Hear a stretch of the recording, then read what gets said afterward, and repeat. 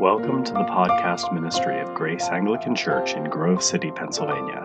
It is our hope to proclaim the historic faith and the dazzling grace of Jesus Christ. For more information about our church, please check out our website at graceanglicanonline.com.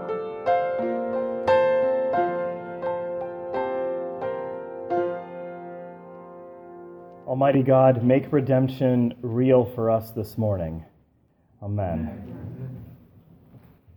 Our new sermon series entitled Christ and Culture has begun, and we are creating, in the early stages of this sermon series, a framework through which we can view a variety of important cultural themes. And we've been talking about creation, and then the fall, and now today we get to redemption.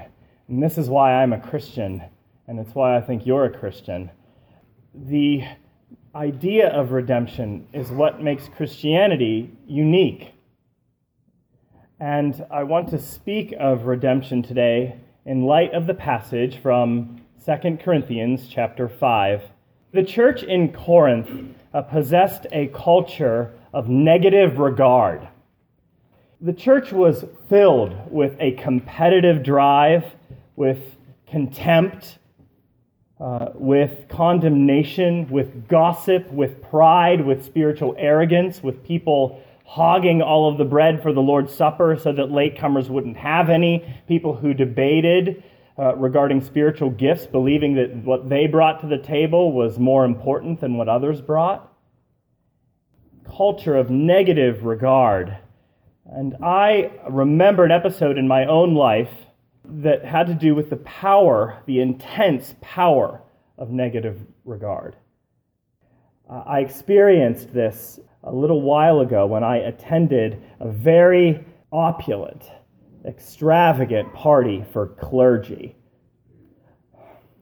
So it was so opulent that at the main table where there was laid out a beautiful buffet, at the center of it was a $500 wheel of Stilton cheese carved out in the middle and filled with sherry.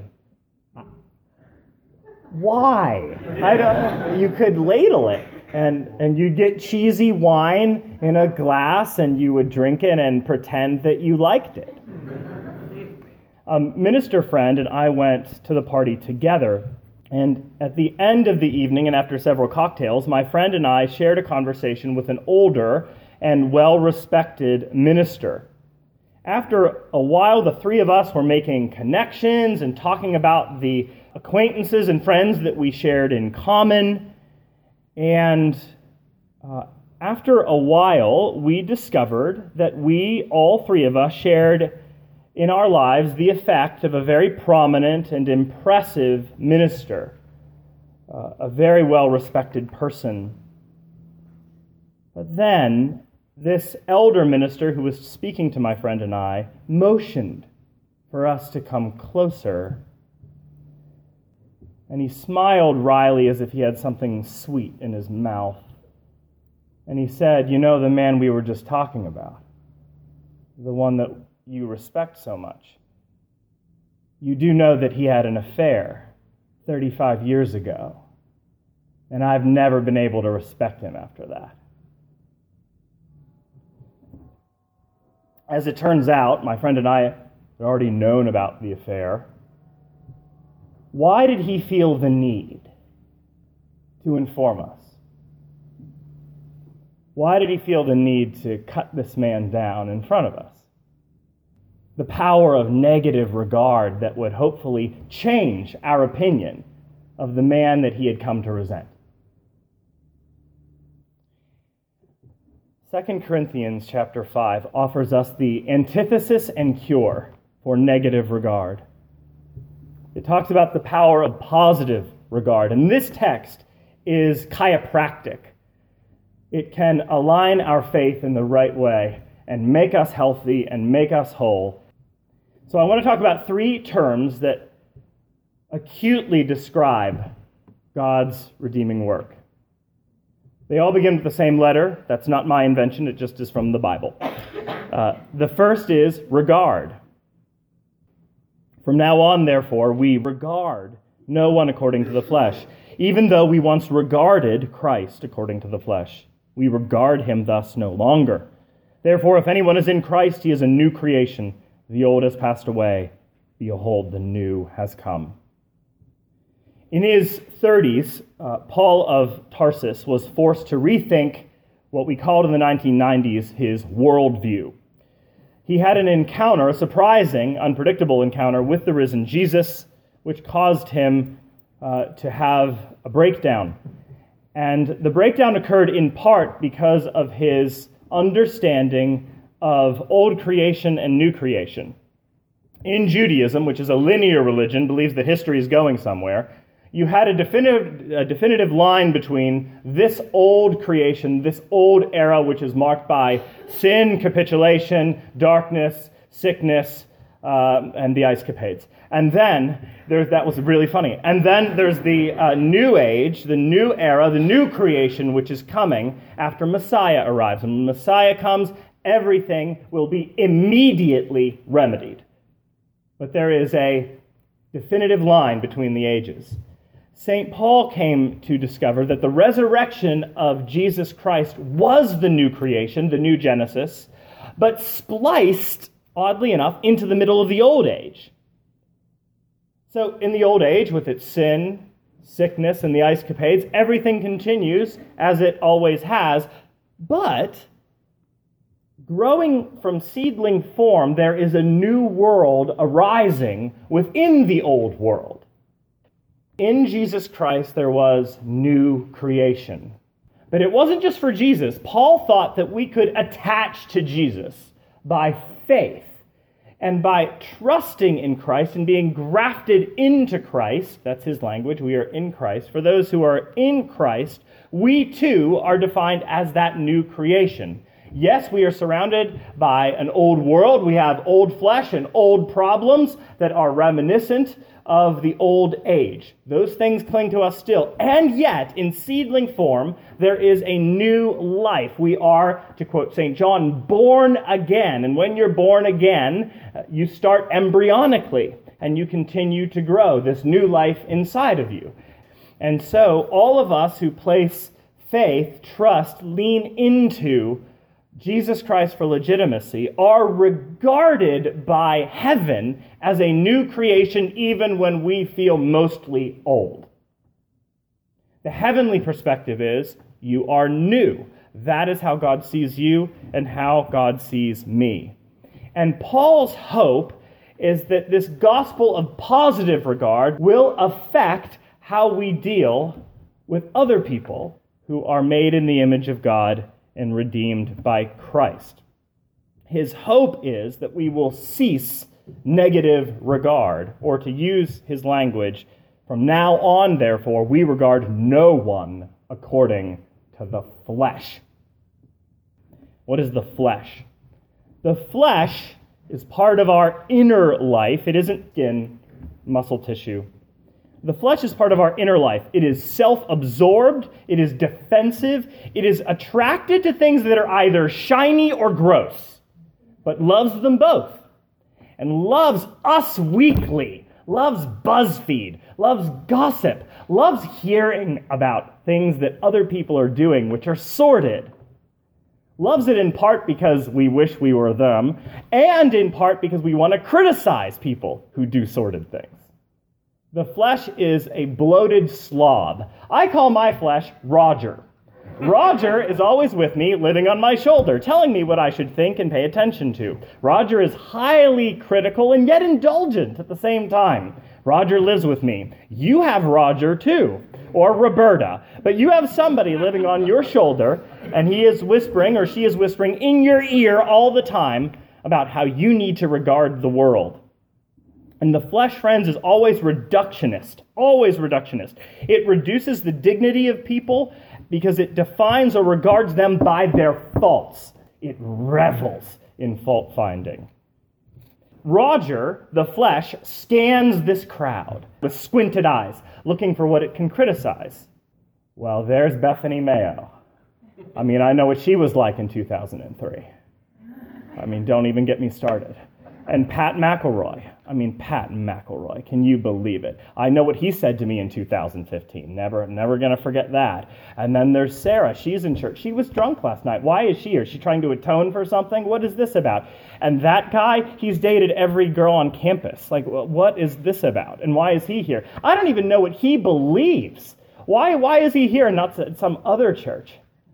This is what the flesh does. Bloated, barky, complaining, always criticizing and accusing. And the flesh, and I want us to hear this and receive this, the flesh is satanic. You may remember that one of the descriptors of the Satan is the accuser of the brethren. And Paul is saying the flesh does not have a passport to the new creation. It stays outside the gate. And moreover, Paul says, we used to regard Jesus from a fleshly perspective, reducing him in some way. Heretic, charlatan, apostate, loser. But we see him thus no longer. And if we cannot see Jesus from the perspective of the flesh, nor can we see people who belong to Jesus from the perspective of the flesh. Not allowed. It's done. The days of the flesh are over. So regard. God regards you positively from the core of his heart and will not change his mind. And that is to shape how we engage with others. Second, reconciliation. Verse 18. All this, notice the word all this is from God, who through Christ reconciled us to himself and gave us the ministry of reconciliation. That is, in Christ, God was reconciling the world to himself, not counting their trespasses against them, and entrusting to us the message of reconciliation. Therefore, we are ambassadors for Christ, God making his appeal through us. We implore you on the behalf of Christ, be reconciled to God. Our new regard is founded upon the reconciliatory nature of God.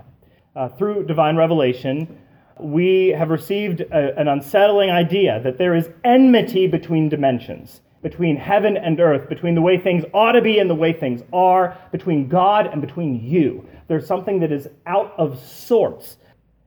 This enmity is deep, but this enmity has died at the foot of the cross, because the text says God was there in Christ reconciling the world to himself.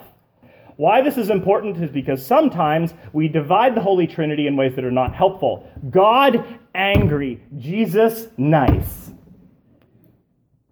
God was in Christ, reconciling the world to himself. There is no secret God hiding behind Christ who carries a bucket of resentment against you. God was in Christ reconciling the world to himself, which means God is 100% on your side. God is not Poseidon's fork ready to stab you. God is certainly not Allah's scales waiting to see if you measure up. God is not into arbitration, mediating, seeing if we can meet in the middle. No. God goes all the way with his reconciliatory power until he bleeds, suffers, and dies. All the work, all this is from God. And this reconciliatory work is not neat and tidy. Remember what Tom Torrance, the great theologian, said about the incarnation, that God puts his hand into the world and it comes out bloody. That God enters in a messy, expensive way. As he was in Christ reconciling the world to himself, he chose the means of the cross to do it. And this reconciliation is the disposition of heaven toward you. Love made a way, and love went all the way to you. There is an unfortunate diagram that is sometimes used in evangelism. I think the intention is good, but the schematics are a little off. Here's the diagram. There are two cliffs. There is a chasm between them. You are on one side, God is on the other. And there is planted in the chasm of sin a cross that is supposed to help you get from one side to the other side. That isn't how it works. In reconciliation, God is the one who crosses the chasm over the bridge of the cross and brings you back over. And this is received through sheer naked trust, faith. So reconciliation, God was in Christ, reconciling us to himself through the cross. Lastly, righteousness. Verse 21, for our sake he made him to be sin who knew no sin, so that in him we might become the righteousness of God. Regard, reconciliation, and now righteousness. The word righteousness should cause us to melt in our pew. Righteousness is unfiltered veracity, unobscured truth, which by its very nature unmasks, unobscures all that is not true. Righteousness means total exposure. And so if righteousness were let loose in this room, it would be Indiana Jones and the Raiders of the Lost Ark all over again. This is what happens at Mount Sinai. You may remember that Moses gave the Israelites strict instructions not to come near the mountain, for if they even touched the mountain, they would die. You may know that God ordered the Ark of the Covenant to be carried in a particular way. It was considered God's throne. Remember, the Ark of the Covenant is not a treasure box, it's a chair. And when it was being carried and in a way that God didn't command, and it was starting to shake, somebody put their hand up to touch the ark and steady it, and they died on the spot. I always felt bad for that man, not a good day. But the idea is that God's righteousness is so real, so powerful, so thick, so present, and so wholly other that no one can approach it and live. But in the New Testament, God does not at the cross banish the concept of righteousness and say it's not important. Remember, Jesus said that he did not come to overthrow the law, but to fulfill it. And at the cross, we have a fulfillment of the righteousness of God. There is only one person who was able to measure up, only one. And what does he do with his measuring upness? He gives it away. He takes into his own skin the spikes of our own evil and gives us in exchange his righteousness. Gives it away. Remember, it's the righteousness of God. It's not our possession, but God gives it as a gift to us. This is how righteousness can become a friend rather than a foe. Bernard of Clairvaux called it the happy exchange. Some have translated it the crazy exchange. Jesus Christ gives us what was never ours, and we give Jesus what was never his. And this solves the dilemma. And God becomes both the just and the justifier of those who place faith in Jesus. Gift, friends, always gift. If righteousness is to be a friend rather than a foe, it must be 100% gift. Jeremy Taylor was a 17th century Anglican bishop and a devotional writer. This is what he writes. A holy life is the condition of the covenant on our part. As we return to God, so God returns to us. And then our state returns to the probability of pardon. Let me read that statement again. A holy life is the condition of the covenant on our part. As we return to God, so God returns to us. And then our state returns to the probability of pardon. This is what I call excremental theology. Heresy. If I believed that righteousness is secured because of what I do, because of my right steps toward God, and then he meets me halfway, Christian terminology has a word for that. It's called semi-Pelagianism.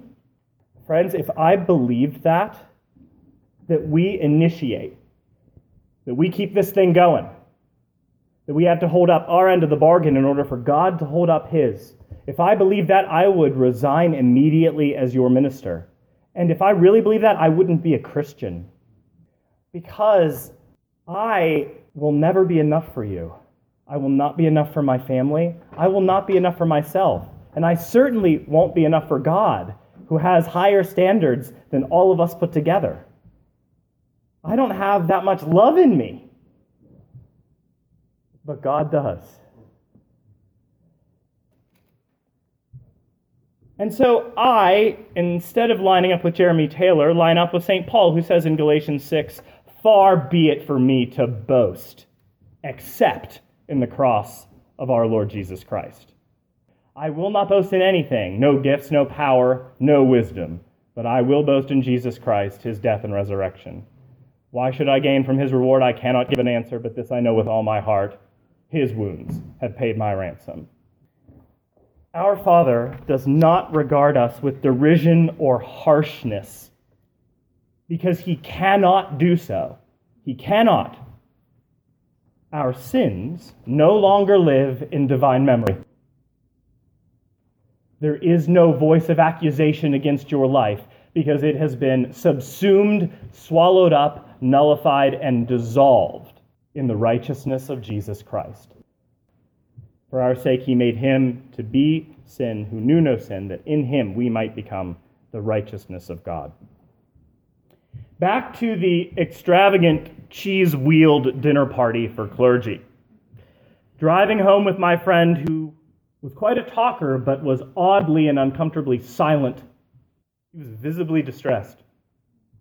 And he said quietly, "Ethan, it's been 35 years, man. 35 years. Our friend repented. He said he was sorry. He told his wife. They reconciled. They have 4 grown children. And he's helped hundreds of people, thousands, to understand Jesus. 35 years. Then he began to sob. And he said, "Are we ever really forgiven?" I don't know. I don't know. From a human perspective, I don't know. But we do know God's perspective. And aren't you glad that God is not like you? That God is not like me? That God isn't fleshly? God doesn't have a Roger speaking into his ear, telling him how disgusting we are and how much he should hate us. He doesn't read us weakly, and he is not captivated by the sordid. He drowns the sordid in his own righteousness. This is heaven's permanent disposition toward you: positive regard, reconciliation, and righteousness. May these 3 things give birth to a new being, a new way of seeing, a new way of living. I'll close with this image. There is a small dungeon in the Tower of London, which is oddly enough located just below the chapel. It has a large oak door that blocks out all of the light. It measures 4 foot wide by 4 foot high. It is called the Little Ease because it gives no place to stand, no place to lie down. It is dark, airless, cramped, and crippling. It's a little box. It is easy in this life to have a collection of little eases in which we put people, defining them, cramping them into our narrow little definitions.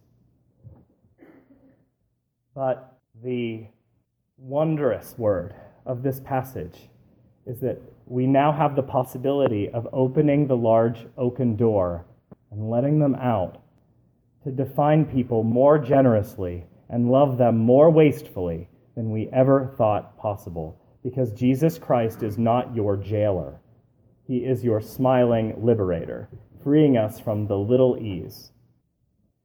That's my prayer for us as we leave this place today, that we let people go, and that our disposition would match the disposition of your Jesus Christ. In the name of the Father, and of the Son, and of the Holy Spirit. Amen.